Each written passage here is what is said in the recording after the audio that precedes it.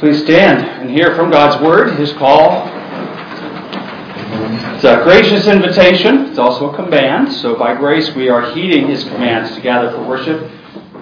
Reading from Psalm 29. Give unto the Lord, O you mighty ones. Give unto the Lord glory and strength. Give unto the Lord the glory due His name. Worship the Lord in the beauty of holiness. So those beloved of God and called to be saints, grace to you and peace from God our Father and the Lord Jesus Christ. May we worship Him in faith today. And let me pray. Lord, we thank you indeed for this privilege to be worshiping you today, but for your grace in electing us and in calling us and in adopting us, regenerating us, and giving us saving faith. We would be doing other vain things today. So we thank you for working in our hearts, making us willing and eager and able to come here today to offer you that which you desire, worship in spirit and in truth. May we admit that there is no good in us other than your Spirit dwelling, that we are new creatures in Christ, and from this new heart we desire to offer you praise and thanksgiving, and Lord, that you would fill us even today and days to come to be vessels of mercy in the ministry of reconciliation in our families, in our job places, in this city, this state, and in this whole world, Lord. May you be doing your good work in us and through us. We pray this in Jesus' name. Amen. Old Testament reading from Genesis 24, verses 1 through 9. Now Abraham was old, well advanced in age, and the Lord had blessed Abraham in all things. So Abraham said to the oldest servant of his house, who ruled over all that he had, "Please put your hand under my thigh, and I will make you swear by the Lord, the God of heaven and the God of the earth, that you will not take a wife for my son from the daughters of the Canaanites among whom I dwell. But you shall go to my country and to my family, and take a wife for my son Isaac." And the servant said to him, "Perhaps the woman will not be willing to follow me to this land. Must I take your son back to the land from which you came?" But Abraham said to him, "Beware that you do not take my son back there. The Lord God of heaven, who took me from my father's house and from the land of my family, and who spoke to me and swore to me, saying, 'To your descendants I give this land,' He will send His angel before you, and you shall take a wife for my son from there. And if the woman is not willing to follow you, then you will be released from this oath. Only do not take my son back there." So the servant put his hand under the thigh of Abraham his master, and swore to him concerning this matter. And the key thing that drew my attention to that text as it relates to our sermon is the issue of servanthood. Here we have Abraham commending this vitally important task. We can see the lineage of the patriarchs hinging, so to speak, on the success of this mission that Abraham entrusted to his servant. And making that oath was a very solemn commitment to carry forth that charge, the servant to the master. So with that in mind, let us come then to Romans chapter 1.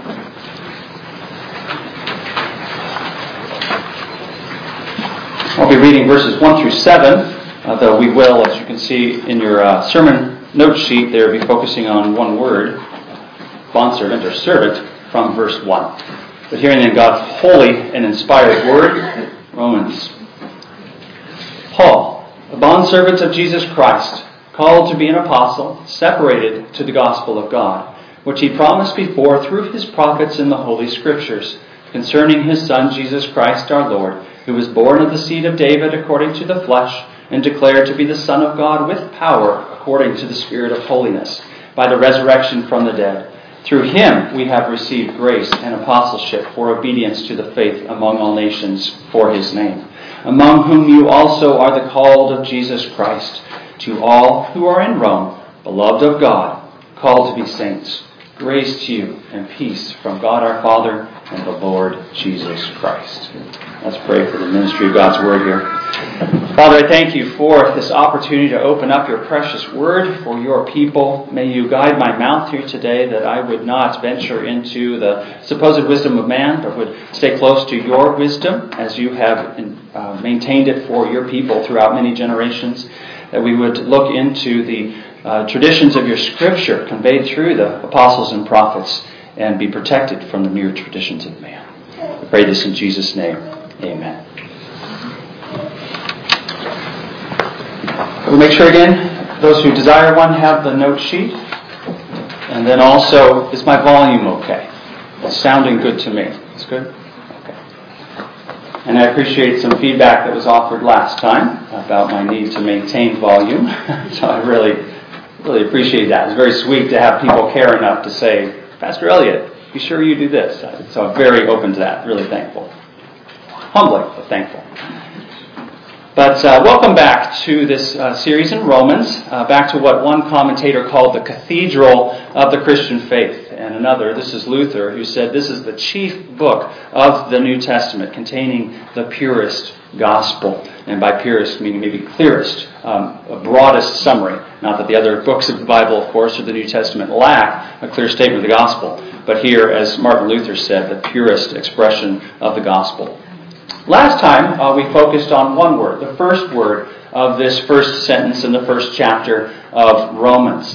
The emphasis I want to make from that sermon was that he was a real, live person with a history. God used that history, which was really quite austere in some senses. It was godly outwardly, but yet it was profane. Profane in that it was empty. He thought he was serving God, but he wasn't. He thought he was honoring the Lord. Instead, he was persecuting the Lord and ultimately putting to death and imprisoning his people. So God used that history for God's glory, right? He turned that around for his own glory and ultimately for Paul's good as he brought Paul to repentance and faith.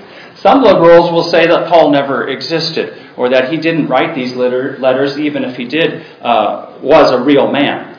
To those assaults against the clear testimony of Scripture, and a whole bunch of different variations that I won't even allude to those assaults from generations past and from 1,000 years ago, truly there's nothing new under the sun. But against all those accusations against God's Word, we say no. Paul was a real person. He really did live that life as a young man, earnestly thinking he was serving God, but ultimately fighting against him. And he was moved by the Holy Spirit to write Romans as he was a new creation in Christ, having been saved from his sin and transformed by God's great grace. And ultimately, what those liberal accusations end up with, whether it's questioning the veracity of Paul as a real historical person or questioning the authenticity of his authorship, is they remove hope, right? They just make this the ideas of man. And whether it's the ideas of man displayed yesterday at the CHI Arena in Omaha or other expressions of man's ideals here in Lincoln or wherever, if it's only the ideas of man, sure, question it, right? Talking with folks on the sidewalk yesterday, they're saying, why should I believe you? And I'm saying, don't believe me, believe God. So ultimately, we fight back against the liberals and other underminings of Scripture because they have a fatal point. They're wanting it to be the mere ideas of man. But we say, no, this is God. God working through Paul. God working through other authors. And ultimately, not that we're prophets, but God working in our lives. That's the supernatural that is ultimately essential. So, let us not forget that Paul's story is a witness to that intersection of the divine, the supernatural, with that which is in history, right? The Christian life is me as a real person and God's supernatural Holy Spirit working in me. God's working in history is through the church, a body which is actual physical real people, but yet it's a supernatural entity. So the Christian religion is not what it needs to be if it's lacking that intersection between real human people and the divine, God's Spirit working in us. Second big point by way of introduction I want to make, and later, if we even have opportunity in months ahead, we'll get to the audience that Paul was speaking to. So Paul, a real man, the apostle, as we'll see, speaking to real people. In a nutshell, it's referenced in verse 7, to all who are in Rome, beloved of God and called to be saints. What I want to draw attention to now is that wording, saints, holy ones, made holy not by their good works, or acts of generosity, or whatever social graces they might manifest, or think they had done with enough merit, but made holy by God's work. He brought them out of darkness into light. And so, friends, if you've been similarly transformed by God's great grace, then this is a letter to you as well, right? Paul, the real man, the apostle, being moved by the Holy Spirit to write the Scripture, writes this to the saints who are in Rome, but with lessons for us, the saints, living in Nebraska, hundreds of years later. And it's written to us to provide instruction to provide comfort, joy, peace, maybe some conviction, some challenge, some correction, but it is written to us. But coming now to the next part of that clause, focusing on one word, or really two words in the English, a bondservant, or depending on the translation, a servant. And I want to look at, as you can see highlighted there in your notes, three key points. What is the meaning of this specific word, servant? What is the significance of Paul being a servant? And then what are the implications for us? Again, this letter is written to us. We need to be servants too. So what are the implications for us as servants? And one thing I love about the book of Romans is that it is what I'll call profoundly countercultural. Over and over again, Paul contrasts gospel principles, gospel essentials, with the alternatives, with the pagan principles. He contrasts gospel living with heathen living. In this way, it is hugely significant for us today, just as it was when it was first written. Back then, it struck hard against a culture that needed to be Christianized, right? And ultimately, it very much was. Not 100%. I'm not one to say that under Constantine, every citizen of the Roman Empire was a true Christian. I'm not going to assert that. But there was a huge, incredible impact of the gospel in those early centuries. Truly, the seed was planted and grew rapidly. A huge impact into the whole region there. And today, God's Word confronts a culture that needs to be re-Christianized. If ever we had a Christian culture in the United States, it has slipped drastically, and we all know that. And the only way for a culture to be transformed is for individuals to be transformed, for individuals to be living out their Christian life in their various callings. And so, while it's certainly true when Paul wrote this, it is also true now, whether it's in civics, so as we're gearing up for a big presidential race in the next year, governor's races, or mayor of Lincoln, in our own churches as you're seeking a pastor here, in our families, for young people preparing to lead families.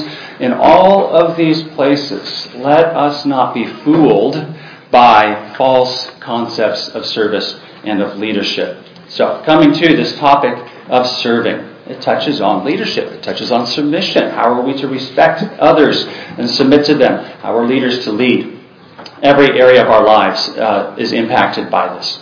So, friends, let us be on Paul's team, as it were, and be about casting down idols and every word that assaults itself against God. Those idols, whether they be proverbially out there or they be in here, in our own hearts, those idols must be cast down.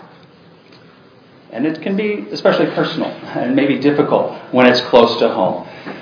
And more painful to tear those down, but more important, right? All the more important. I certainly was thinking yesterday as I was out there on the street, I admit it's probably going to come to my mind a number of times today as we progress, but people rightly saying, who are you to judge? And I would say it's not me to judge, but I would be a hypocrite if I was standing here accusing you of something that I'm participating in. So let us, before the Lord, before the throne of grace, be ones who come with clean hands, right? We have what they don't have because we have saving grace and sanctifying power. So if we're wondering, why aren't other people serving right? Let's first look at ourselves. Am I serving right? Is my service conformed to what God would have me do? That humility is key. Having humbled ourselves, let's get engaged in that casting down, first of the idols in our own hearts, and then around us. So I do pray that today's text, made powerful by the Holy Spirit's working in our hearts, will be effective in bringing our thoughts captive to the Word of God. So as we come to this part of the first sentence in Romans chapter 1, technically if I was preaching word by word here, in the English the next word would be a, right? In the Greek text, a isn't there. The next word is bondservant or servant. And so you might rightly ask, why is this word inserted? Partly it's just for, I'll call it reading smoothness. Literally in the English it would say Paul, servant of Jesus Christ. That actually works. I don't think it's that hard. If I was a translator, I probably would have done that. But I'm not. And the reason why the experts do that is because generally we do have in the English an article, either the a or the indefinite or the definite article. The Greek form there of having the word without the article is what's called anarthros. And the purpose or meaning, significance, as it's understood in the Koine Greek used in the New Testament, is that it emphasizes the character of the person. So it's kind of the attribute, not the function, not the actual acts, but the character quality of the person doing these things. And certainly in the English, it confirms that. That it's not so much he, the man, the servant, right? It's not his role there, but it's the quality. It's the character of what he's doing. So Paul, in his use of language, again, guided by the Holy Spirit, this is not some accident. This is not merely his scholarly training that led to these words, but God has a purpose in every single word, as we're familiar hearing it, every jot and tittle, right? So Paul, in his use of language, sets an example for us. He makes an important lesson. He does not call attention to himself. He doesn't set himself up as the servant, the preeminent one, or something like that. Paul did not claim preeminence. In fact, elsewhere, it's in Ephesians 3, he expressly put himself lower. He brought himself down from eminence. In so many epistles, he had the opportunity to assert himself, to make himself higher in rank, but he didn't. He didn't feel the need to, didn't want to. Occasionally he did. You could say, oh, he's playing the apostle card there. Well, it was for good purpose, and it's perfectly fine for him to do so. He had that authority. But broadly speaking, he's certainly not trying to puff himself up, to make himself more eminent. And as that Greek form teaches us, the character of servanthood is the key thing. Not the position, not the rank, or the specific task of service, but the character of a servant. And that's going to be the heart of what we get to, really, in the third section. Well, coming to the following words. Again, I'm trying to set the context here, having explained briefly about Paul, and then now about of Jesus Christ. Right? Who is Paul serving? It's a broad, important idea, as I quoted there in your outline, Romans 14:23. Whatever is not from faith is sin. So any supposed acts of service, right? Any actual, I look at that and that looks like you're serving. Any act like that that's not done in faith, not done as unto the Lord, it might be nice. It's certainly better than not doing it, but it is not service as to Jesus Christ. It's ultimately not pleasing to Him. Think of this scripture statement that the plowing of the wicked is sin. Should the unsaved person plow? Should they plant their field and seek a harvest to feed their family or to grow commerce in their region as a farmer? Yes. To not plant their field is worse, right? They're not providing for their family. They're not making use of the resources that God has given them. So the plowing of the wicked is sin. The laziness of the wicked man is worse than the plowing, but the mere plowing does not please God. So similarly, on the face of it, acts of service in and of themselves do not please God. Only when done in faith. As Romans 14, whatever is not of faith is sin. That man, unbeliever, plowing his field is sinning. The person who was in Omaha yesterday picking up trash with a Pride t-shirt on, so supporting the cause, was not doing that trash pickup in faith. He was sinning. So suffice it to say for now that Paul is not referring to, by the use of the word servant, and I do not advocate some general idea of service. This is not a checklist, right? A 10-point list of things to do so you can feel better about yourself or impress your neighbors or achieve some social status in whatever organization you're working in. Instead, now we come to the overarching point that true service is the evidence of and only comes from a changed heart. It is the outworking of a life captivated by the Lord Jesus and consecrated to Him. So just keep those three parts in your mind. A changed heart, captivated by Jesus, consecrated to Him. That is who we and what we need to be. So with that, our first section. Am I through the introduction yet? The meaning of the specific word servant. So I want to develop just real briefly a definition, but of course every word in the New Testament is more than its dictionary definition. We have to look at how it's used and how it's employed, so we'll get to that briefly as well. But first, the dictionary definition. Paul, a servant of Jesus Christ. That Greek word there is doulos, from which we get the modern term. If anybody here is into home birth and natural birth and such, you've heard about birth assistance. doulas. So it's exactly what this is taken from, a woman in that context who serves the woman during her labor and delivery. The dictionary definition being to bind or to ensnare and capture. Also to slavery, whether it be involuntary or voluntary, the person in a place of subjection or subserviency. But the plain dictionary definition takes on significance and nuance when we see how it is used both in the Old Testament and the New Testament. So we'll see here in a moment other instances of doulos in the New Testament, and looking at the Old Testament, how is it that the Septuagint, that's the Greek translation of the Old Testament, what's the Hebrew word used in those places where the Septuagint uses doulos.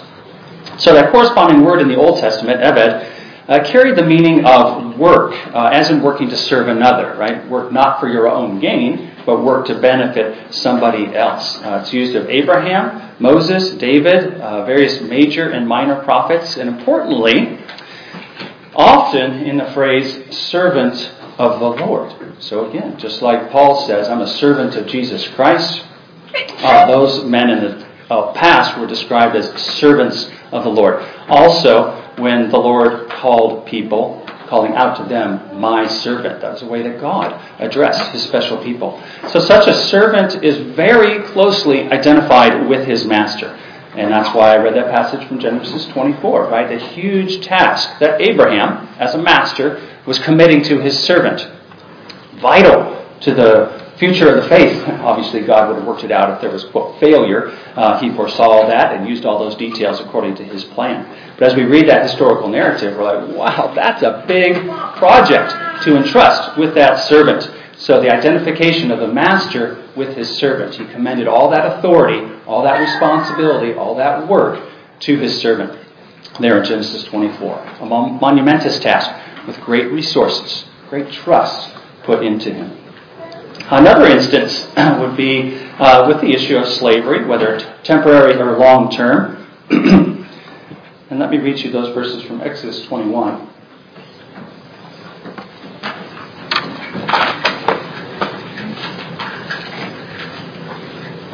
Certainly, slavery is a bit of a buzzword topic today, but we understand that controversial slavery and theft of people certainly a sin. But there's other forms of slavery that the Bible speaks of, which were godly, a way to provide for people when they didn't have the resources to do so themselves.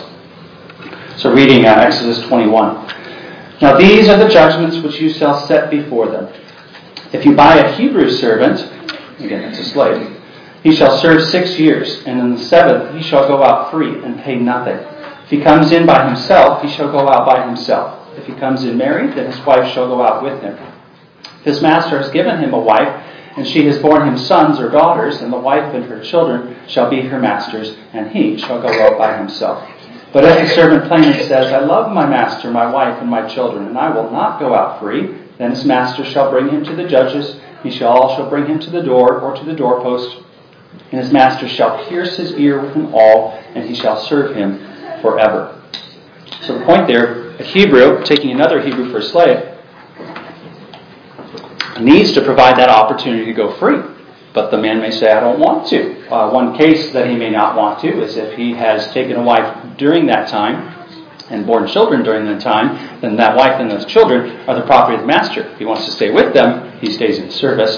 And the way to confirm that voluntary choice to stay in service is with the awl, through the ear, that mark. Not to get sidetracked, but that is one basis that some authors see for Paul's statement about bearing in his flesh the marks of the Lord Jesus. Many commentators see, the mark that Paul is talking about is kind of a spiritualized or metaphorical connection to the mark here in Exodus 21. So Paul didn't actually have a physical mark, but he's saying, in my heart I bear the marks of Christ Jesus. I am a willing servant, committed to his service forever. So that's a little vignette into the Old Testament usage of the corresponding word for servant. Now we come to some New Testament examples. And there's many. I'm just going to cite a few. One is in Romans 6, 17 to 20. Feel free to turn there, or I'll just read it. God be thanked that though you were slaves of sin, yet you obeyed from the heart that form of doctrine to which you were delivered. And having been set free from sin, you became slaves of righteousness. I speak in human terms because of the weakness of your flesh. For just as you presented your members as slaves of uncleanness and of lawlessness, leading to more lawlessness, so now present your members as slaves of righteousness for holiness. So the point here is that everyone's a servant, right? We're serving something. We're serving unrighteousness or righteousness. We're serving the flesh carnally, or we're serving the Spirit. Talking with unbelievers, I often draw attention to the fact, and it's Jesus who says these words, right? Don't all these pagans believe, oh, Jesus was a good teacher? Well, yes, he was a good teacher, and this is one of the things he taught, is if you were a son of Abraham, you would believe me. If you don't believe me, it's because you're not his son. You're the son of the evil one. So this slavery of one thing or another is another one of those dividing points. It's an either or.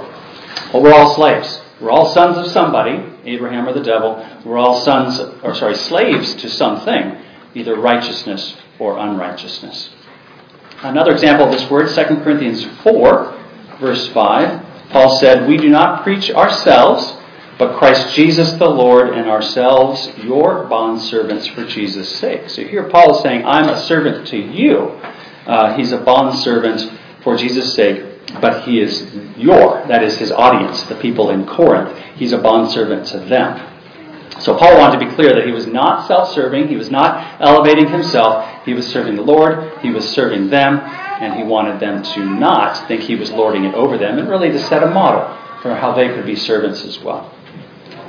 I'll skip over that example in 1 Corinthians 7, but from Philippians 2 with Matthew 20:28. We read there that Jesus made himself of no reputation, taking the form of a bondservant and coming in the likeness of men. I think that's largely self-evident. I won't dig into it, but obviously it's a vast statement that Jesus about the incarnation there. But just that point, he took on the form of a bondservant. And then from Matthew 20:28, just as the Son of Man did not come to be served, but to serve and give his life a ransom for many. So Jesus' whole mission, his incarnation, his passive and active righteousness that are vital to the atonement, substitutionary atonement, all of that is focused on service. Obviously, we're not going to serve like he did. We can't. We won't. But he was a servant, and so need to be we. Well, coming then to our second section. That was the definition of service. We see how it's used briefly, Old and New Testaments. But now, how, and what were some characteristics to how Paul was a servant. First, it reveals to us that Jesus is the divine Lord. And I've kind of hinted at this already, but in our clause it says, Paul, a bondservant of Jesus Christ. And I noted that many instances in the Old Testament have that corresponding word paired with the Lord, servant of the Lord. Here in our text we have servant of Jesus Christ. It is good and proper, and it's not just a little substitutionary trick, but to understand that to be a vital clue, little hint, not so subtle, that Paul is dropping about the divinity, the messianic divinity of Jesus Christ. And I believe it was back in May. I preached on that part of the who is the Jesus Christ that Paul is a bondservant of. And we dug into more detail there. But bringing that to our present situation, Paul is not just serving whoever. It doesn't matter who you serve. It is vitally important who you serve. And Paul is very quick to show that he is serving Jesus Christ. And it's proper for us to understand that in that structure of that phrase, he is equating Jesus Christ with Jehovah. But other clues too. And we understand the importance of the singularity of who we serve. In some of the verses I referred to in your outline there. Exodus 20, verse 3, right? The commandment. Have no other gods before me. Is it okay to say, oh, I've got another servant in this area of my life? No. God says no one else above me. And then the great commandments in Matthew 22.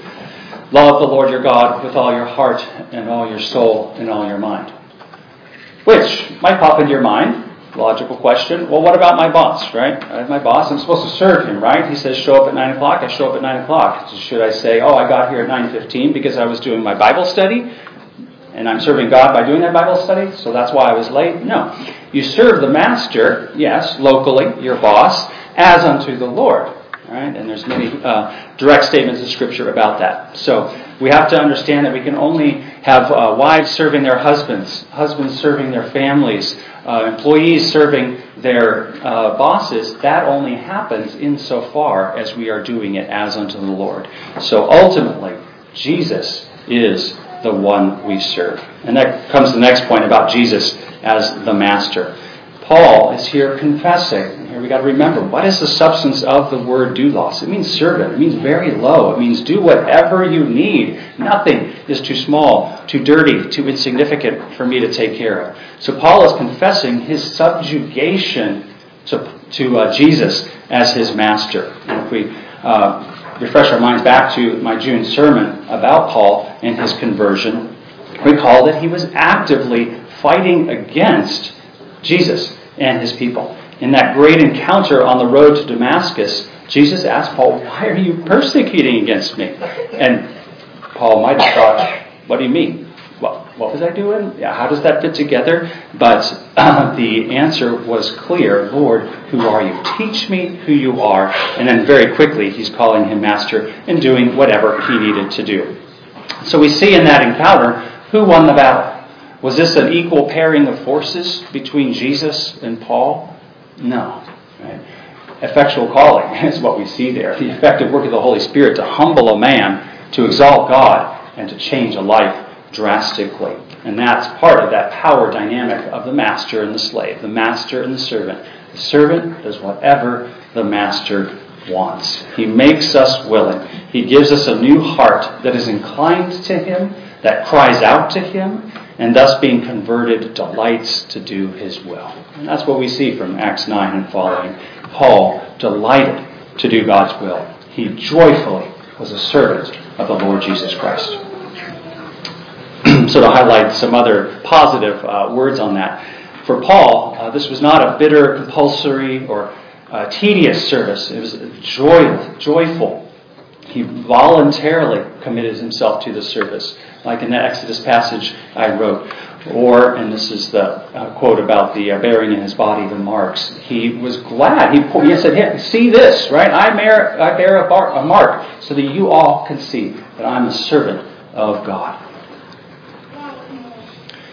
And one last point to make about Paul's example here. And in your outlines I put all those 1:1 references. So those are the first lines to a number of his epistles. In several of them, he says, "servant of Jesus Christ." Before, right after that, he mentions his apostleship. And here in Romans it says, "called to be an apostle." So here and in several others, he has servanthood before apostleship. It's not always the case. Sometimes it's flip-flopped. So it would be wrong to say always service comes before office. But the valid point to draw is that servanthood comes with office. Right? Any position of leadership has service as a part of it. If we're doing Christian leadership right, service is essential.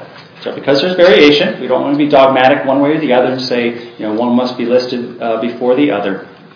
But it is telling that in this grand letter, that cathedral of the Christian faith, the purest expression of the gospel, etc., it is significant that in this letter, written to a church he hadn't yet visited, to one he was entrusting, that most complete statement of the gospel, that he led with this statement, servant of Jesus Christ. Right? If I had an office and had people coming to visit there for your pastoral visits and stuff, I'd want it to say on the door, servant, right? That's the first thing that I want to have evident in my life. Well, now we come to the third key section here. Understanding a bit about the Word, how it's used throughout Scripture, seeing some evidence of how it played out in Paul's life. What are the implications for us? I don't want this to be a bare intellectual exercise, either a wordsmithing or a biographical study about someone else, but for us to be humble, coming back to that initial point I made about humility, for us to be humble and ask ourselves, what difference does this make in my life? So I want to explore that with a series of questions. And I admit they pricked my conscience as I prepared this message for you. So first question, who is your Lord? And does Jesus say to you, friend, my servant? It's a fundamental question. We're all slaves, as I said. We're slaves of something. So who and what are you a slave to? Recall in John 8, Jesus claimed divine sonship and stated that by following his words, they would be in the truth and free. Skeptics, speaking to him, defended their freedom without wanting to submit to Jesus. They said, we're free. What are you talking about being slaves? Jesus said, no, you aren't free. Right? You're not free unless you're with me. Truth sets you free. Righteousness sets you free. But if you're not with me, you're still a slave. He said, and this is John 8, whoever sins is a slave of sin. If God were your father, you would love me. You are of your father the devil, and the desires of your father you want to do. So just a humbling reminder there to recognize first things first. To use the words of Romans 1, who is your Lord, words of John 8, who is your Father, or Matthew 6, who is your Master. So we must not skip over this vital point. Are we in Christ? Do we truly have Jesus as our Lord, as our Master?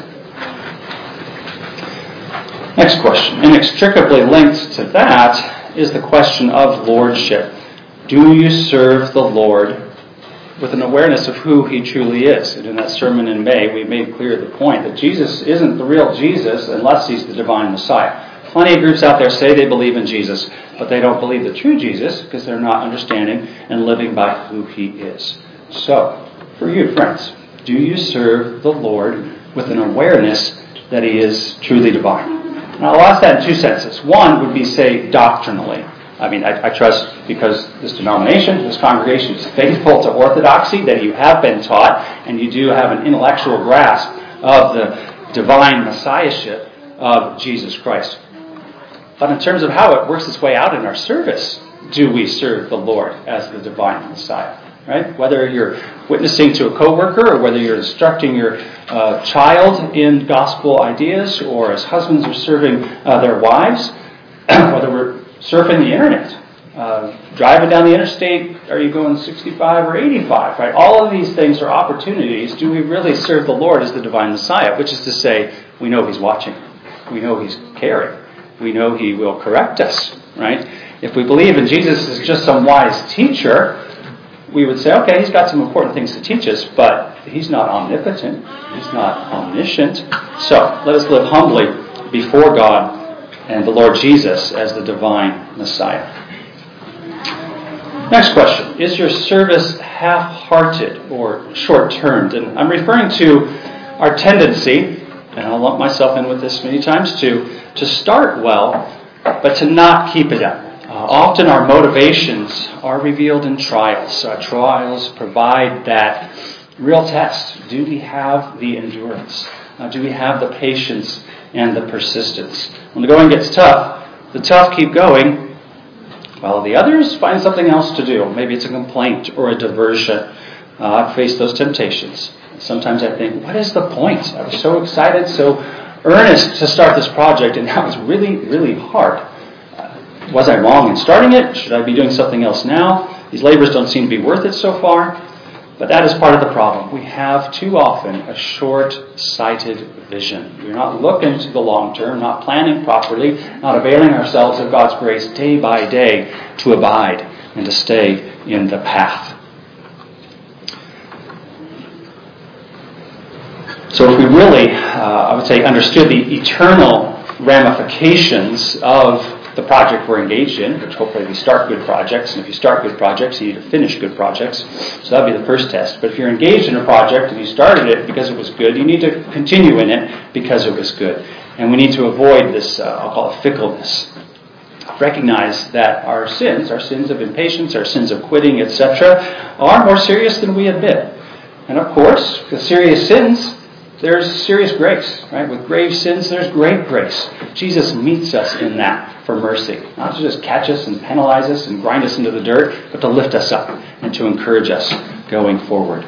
So, if you humbly recognize, I have not been doing well in that, don't despair. There's a great Savior to rescue you and to encourage you in that. And gratitude for his sustaining grace is a great motivator. Go further. Is your service exclusive? or mixed and polluted would be the alternate. And I think that's pretty straightforward. Do we serve God, or do we serve God and?